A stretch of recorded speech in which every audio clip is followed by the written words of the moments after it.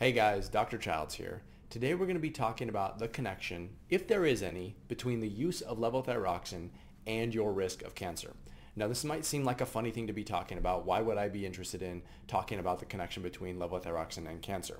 Well, there was a study that came out in 2021, so fairly recently, that included a large number of thyroid patients, about 600,000 patients, and showed that these thyroid patients who were taking levothyroxine had about a 50% increased risk of developing cancer at any site. Now this is pretty concerning information. I wouldn't say it's alarming quite yet, which is why we're talking about it, right? I'm not trying to spread fear or cause fear in any single person. We just need to talk about the information that is in front of us. Now my personal opinion on this is that we probably don't need to worry yet, and I'll be talking about it right now and throughout this video. But if you are somebody taking levothyroxine or any other thyroid medication for that matter, then hopefully you find this information helpful. So what I will do is I'll include the link to the study that I'm going to be referencing below. And really what we're going to be doing today is critiquing that study, talking about why I don't think you need to be freaking out if you are a thyroid patient taking levothyroxine, but we do need to kind of talk about the results of this study and what it means for you. We'll also be talking about some takeaways and so on. So let's talk about the study. Again, the link will be in the description below. Now, this was a retrospective study, and it was done in the country of Taiwan, which will be important as we go later on. And this study surveyed about 600,000 thyroid patients. Now, in Taiwan, they have this database of information. It just includes a ton of health information of patients, not just thyroid patients, of a lot of different people, millions and millions of people. But what it allows researchers to do is it allows researchers to take certain criteria and look at that information backward in time and follow these patients and see, well, they can ask questions, right? They can probe the data for answers to questions that they may have. So they might say, hey, do patients taking levothyroxine have an increased risk of developing cancer over some period of time? And now that's just the question they asked for this study, but they could have asked another question. They could have said, hey, do women who are age 45 who drink alcohol have an increased risk of developing breast cancer, right? They can look backwards in time at this data and really probe it for whatever they want to learn. Now, unfortunately, that doesn't guarantee the connection between these two things, which we'll talk about in the future, but it does send a signal that maybe there's something there, which means that we should probably look into this a little deeper. So when these researchers looked backward in time, they looked at these 600,000 thyroid patients, and I believe it was about 2 or 3 million control patients, of healthy patients. You'll have to look in the data to confirm that value. So they look at thyroid patients and healthy control patients. They found that thyroid patients taking levothyroxine had higher risk of developing 4 specific types of cancer, including brain cancer, skin cancer, pancreatic, and breast cancer.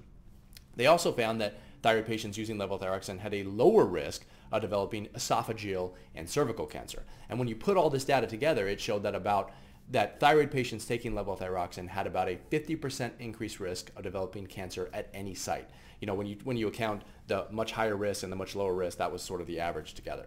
So again, that's just the data, that's just the information. And now what I want to do is really critique that information. Let's talk about it. Let's talk about why I don't think you need to worry just yet. And I'll explain sort of my logic here and how I'm looking at this data and how I'm interpreting it as we go. So number one, the first thing we need to talk about is the fact that this is what's called a retrospective study. Now, I won't bore you with the details of talking about all the different ways that researchers can look and the different ways that they can create studies and research groups and groups of people and so on to follow them. But what I will say is that retrospective studies, they can be helpful, but they don't really show or prove anything when you use them.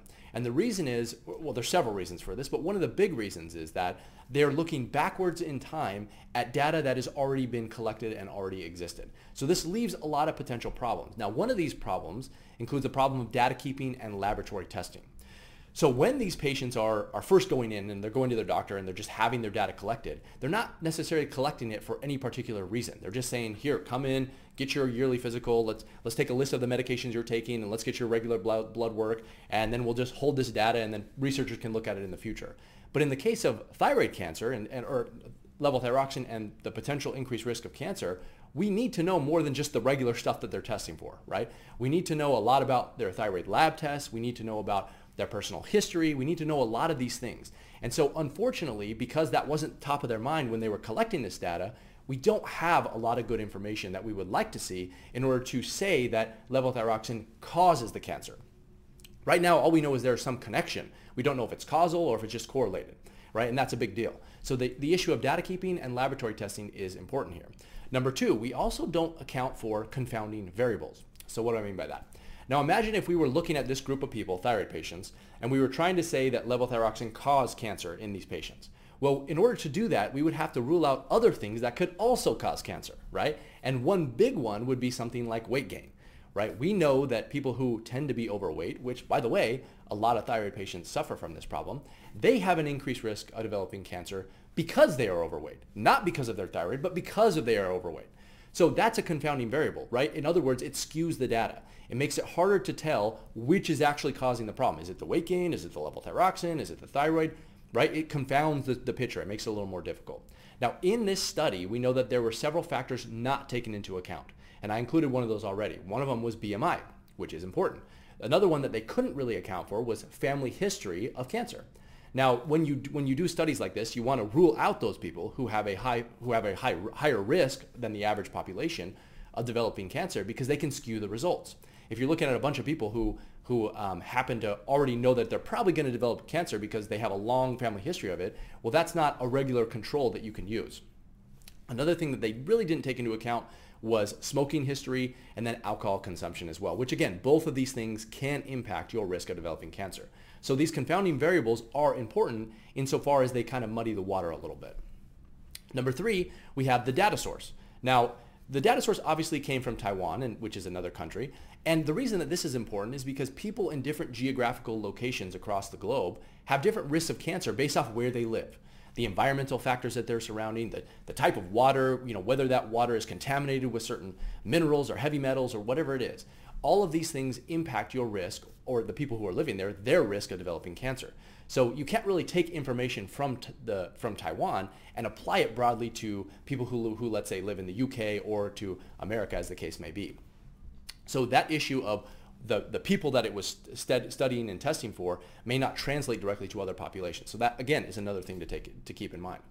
And then lastly, this is probably perhaps the most important thing, we don't have a lot of information on these patients on their dose of levothyroxine.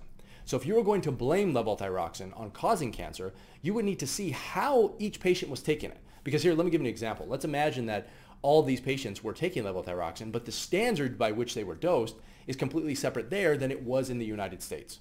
So let's say on average, I'm just making this up, but let's say they were 20% underdosed in Taiwan compared to what the standard of care is here in America. That would make a big deal, right? That would make a big difference because it's not the medication so much as it is the dose. And that's really, really important here. So we don't have that information. We don't know how much they were taking, and we don't know how that dose impacted their TSH, their free T3, their free T4, all of these important thyroid hormone lab tests.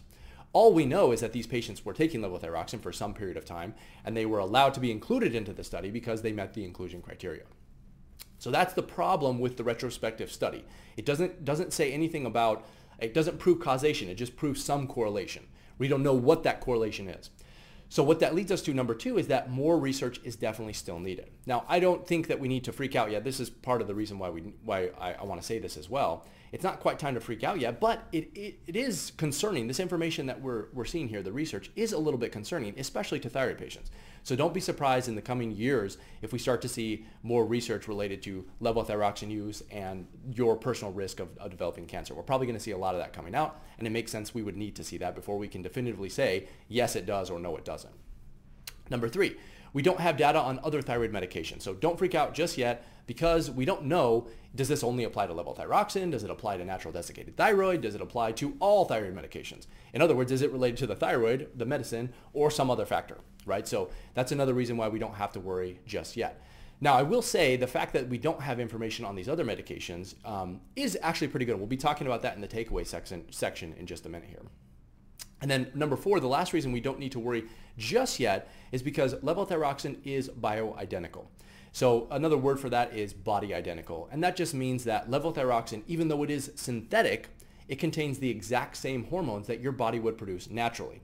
Now, this is important because most of the time when we think about hormones and their impact on your personal cancer risk, a lot of the times that these hormones cause problems would be because they are non-bioidentical. In other words, they are I call them Frankenstein-like hormones. They look similar to the hormones that your body produces, but they're not the exact same.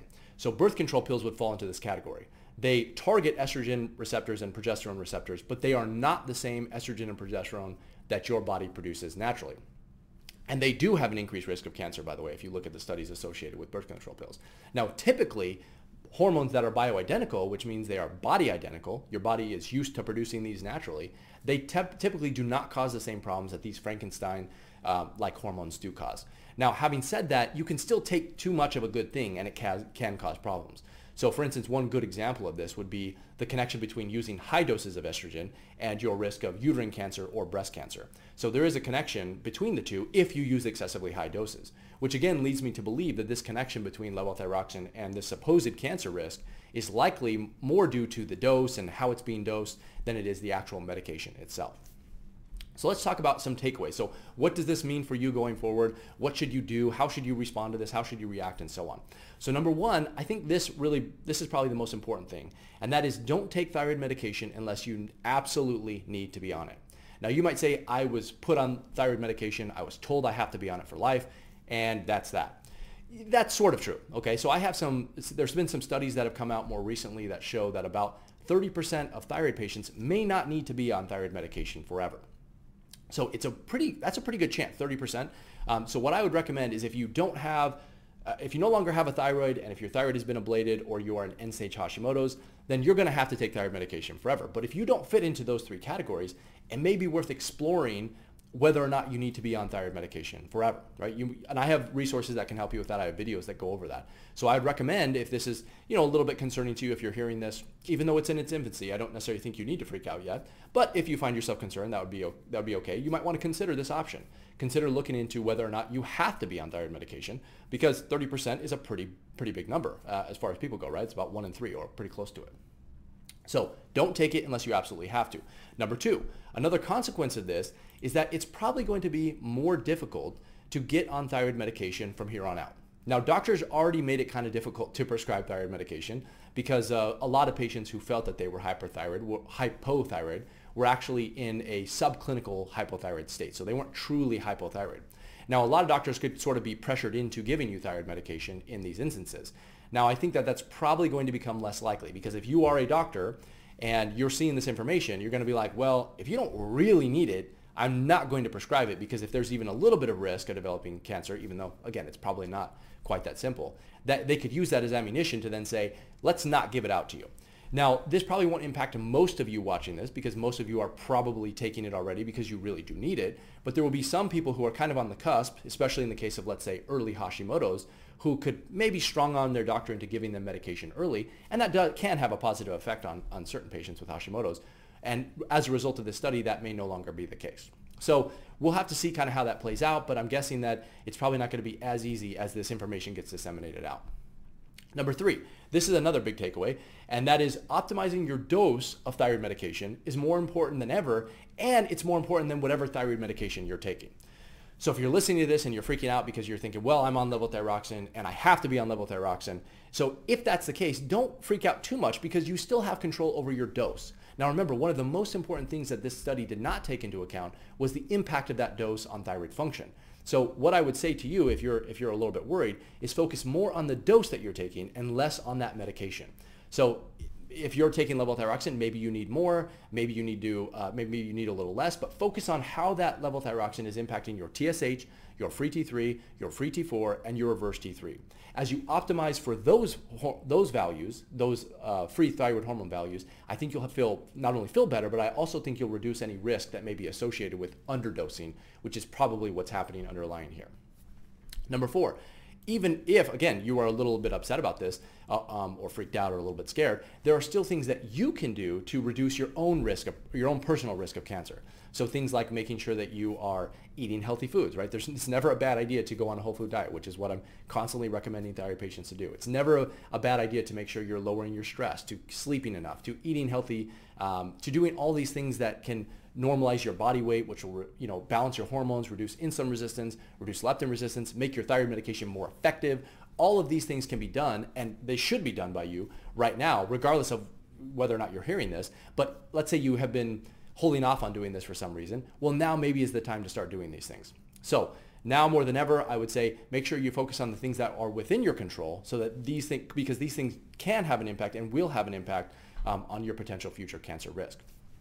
And then number five, this has already happened, so I know that this has definitely happened to at least one person, but some person who read the article I wrote on this, which by the way, if you want a more in-depth sort of overview of this study, I've written about it as well on my blog, so you can check that out. And one of the people on that blog left a comment and said that as a result of this, she basically requested that she get switched from levothyroxine to another thyroid medication. So that may be a positive as a result of this study.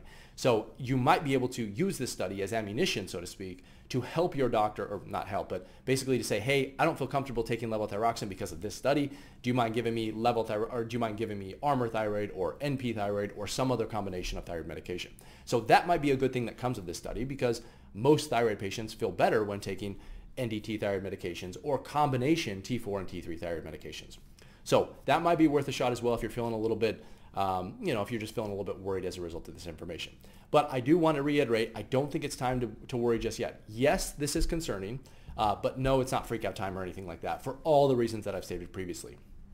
Now, if you have any questions about this study, again, you can find the full link to the study in the description below. And I have also a more detailed write-up of the study and the critique of all the things that are going on. And I go into a little more detail there. This is just really an overview of that. So make sure you check that out if you have any questions. But if you do, you can also leave them below. And if you haven't already, make sure that you download my free thyroid PDF resources. I have tons of information all designed to help thyroid patients like you feel better. So make sure you check those out as well if you haven't. And otherwise, I'll see you guys in the next one.